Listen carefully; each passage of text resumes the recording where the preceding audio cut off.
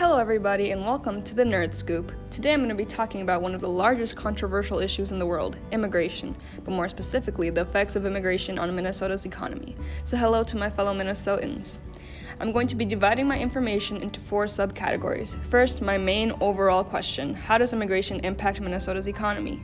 Second, what are the impacts of DACA, which if you don't know what that is, we'll be getting into it a little later. Third, what jobs are most immigrants occupying? And lastly, what are the push and pull factors of immigration? This is going to be a very detailed podcast because I need an A, so sit back, relax, and enjoy the show.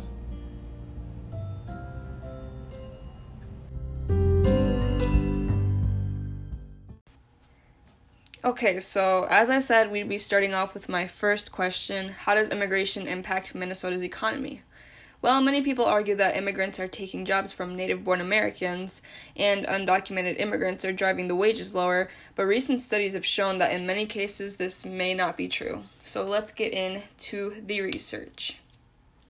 So first of all, with less immigrants working on a certain job, there is not a rise in Americans working on that job. And this completely contradicts the statement that says immigrants are taking jobs from Americans because in reality, Americans are not picking those jobs as their first choice. They usually want to occupy white-collar jobs, which are jobs where you work in an office, accountant, and etc., while immigrants are occupying blue-collar jobs, which is working in manufacturing, janitors, garbage truck drivers, and stuff like that. So when immigrants take jobs, studies have shown that it actually makes 3 to 4 more jobs for Americans. The reason for this being the better the production contributed by the immigrants, the more the company will prosper, therefore creating a higher need of workers to meet demands, and this creates more jobs in that certain field. And this is where Americans actually come into play, not beforehand. The reason for all of this is because immigrants are willing to relocate for work, while Americans are more focused on education, and this is true. Immigrants are working to create a steady life in America, whether or not that includes a certain degree from college. They just want to create a steady income in order to support their family both in America and even in their home countries. While Americans, of course, they do not have to worry about that certain topic, so they mostly focus on education. When the uneducated native-born Americans are competing with immigrants, it can usually lower the wages. And by uneducated, I mean people who have dropped out of high school, people who have not completed or gotten a degree from college. That is what I'm referring to as uneducated.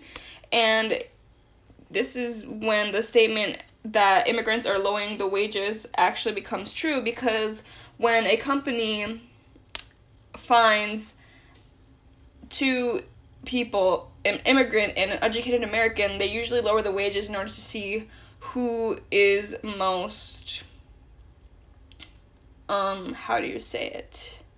desperate. Yeah, to who is more desperate. And usually the immigrants take the jobs even if the wage is lowered. Immigrants can drive down wages from 9% to 4% to 3% and all the way down to 0.7%, but studies have shown that the impact of immigrants on the wages of Americans in the long run is very small, so nothing much to really worry about, but immigrants are still impacting the wages.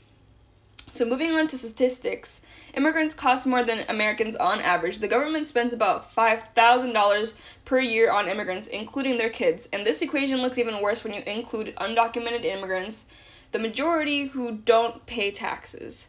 Immigrant-led households paid $2.2 billion in federal taxes and about $1.1 billion in state and local taxes. Some undocumented immigrants also pay taxes. This is a very small amount, but studies showed that they paid an estimate of about $83.2 million in state taxes in the state of Minnesota, which could rise to around $102 million if they were able to receive citizenship, which is a very hard thing to do nowadays because it's taking even decades for an undocumented immigrant to receive residency in America. So they have to fix that system first.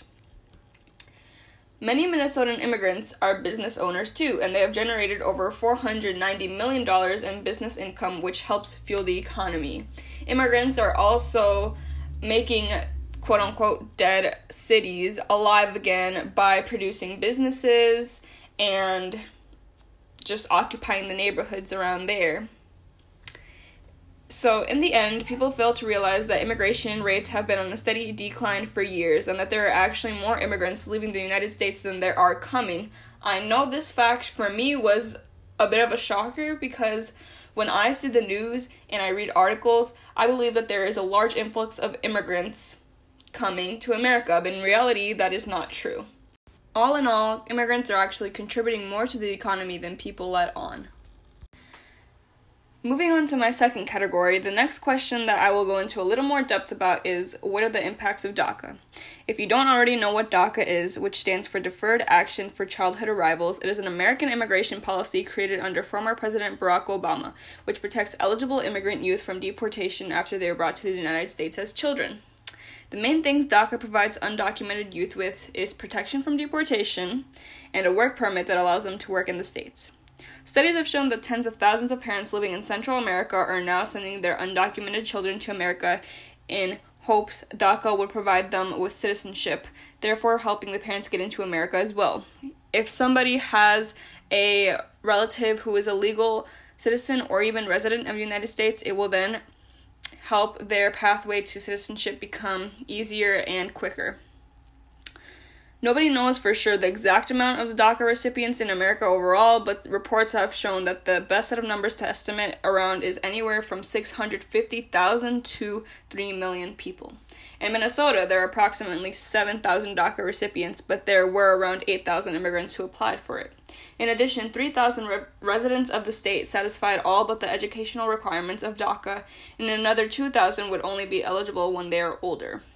The participants in the program were allowed to work, pay taxes, and enroll in college, but were not offered an opportunity for citizenship or federal welfare programs such as Social Security or federal financial aid for school, which is what most Americans were nervous about by letting DACA continue. They didn't want DACA recipients to be able to take advantage of the benefits only citizens would get.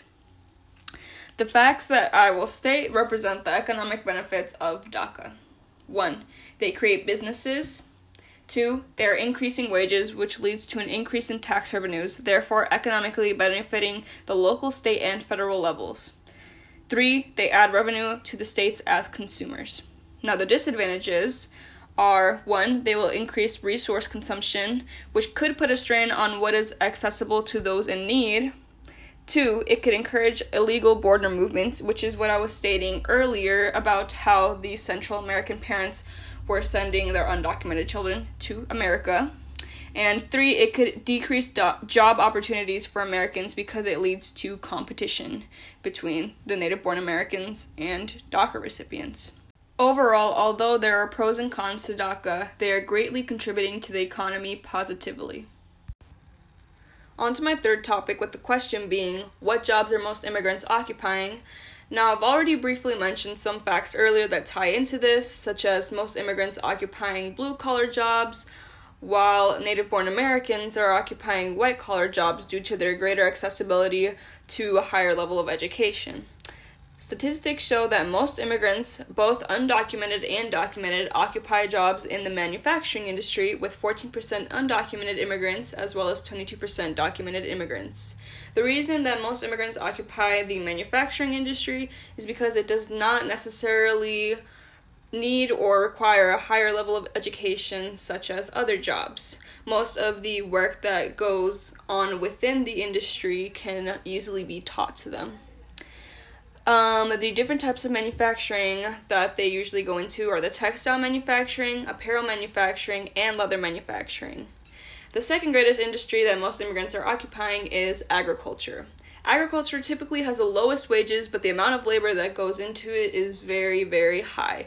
They usually focus on growing crops such as corn, maize, and fruits. Those are very important within the agriculture industry, such as the Dole Company. where they grow bananas and other fruits. And again, this industry does not require a certain level of education or degree, which is why it is very popular among immigrants. Many immigrants also work in food services. They create restaurants or even become food vendors, such as California, which has a large amount of food vendors on the street, usually located in the downtown area where most immigrants are settled.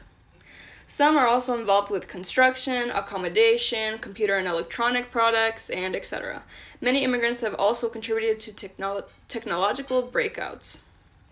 Although there are some immigrants who are in high-level professions in their home country, such as doctors, scientists, and etc., once they immigrate to the United States, some end up in the low level of work, like janitors, due to not being able to adjust to American ways and life.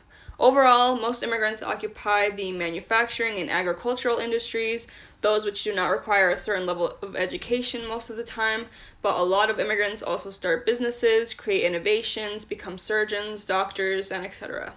All while this is happening, like I mentioned earlier, they can impact the wages of those certain jobs. Finally, we've come to the last category of this podcast. What are the push and pull factors of immigration? I'm going to be dividing the factors into 3 different groups: social, political, and economic. You can also look into the environmental aspect of the push and pull factors, such as a lack of natural resources, but I'm not going to be getting into that as much as the other aspects. So first off, social factors. Many immigrants come to America in hopes to find social equality. Places such as Syria, Afghanistan, and etc. are places where women face most oppression.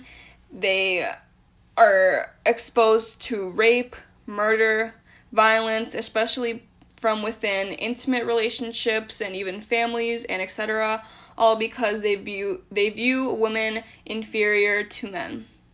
They want social acceptance, and an example of this is gay rights. Places in Eastern Europe and Russia aren't as open and accepting as America in terms of gay opportunities and rights. They want social opportunities. They want social programs such as Medicaid and Medicare, which are offered in America in order to create stable lives for Americans, and more. The economic factors: immigrants want more access to public education, better jobs, higher wages, and in places such as Mexico, the wages are typically on the lower side, which makes it harder for immigrants to find places to settle down and live in that are typically on the safer side. They want to avoid violence, crime, gangs, and all that stuff. They want to avoid poverty in places such as Uganda and Haiti is where poverty is most centered in, and more. Now, the political factors: immigrants want political liberty, they want greater religious freedom.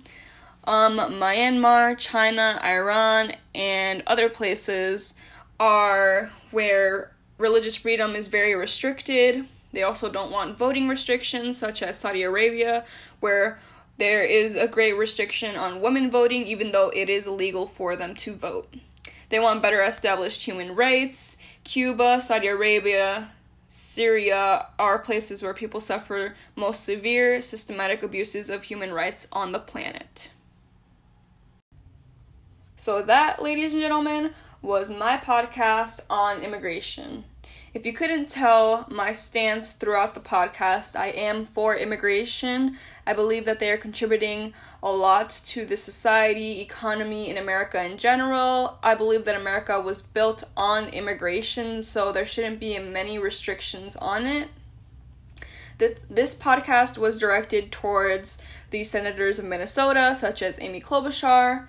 I know that they haven't really talked down on immigration and are typically for immigration, but I just wanted to give them a better insight on the factors of immigration and how it not only impacts America, but more specifically Minnesota.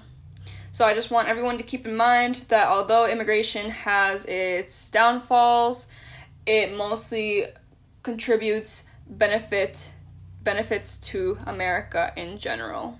So thank you for listening to the Nurit Scoop, and until you hear me again.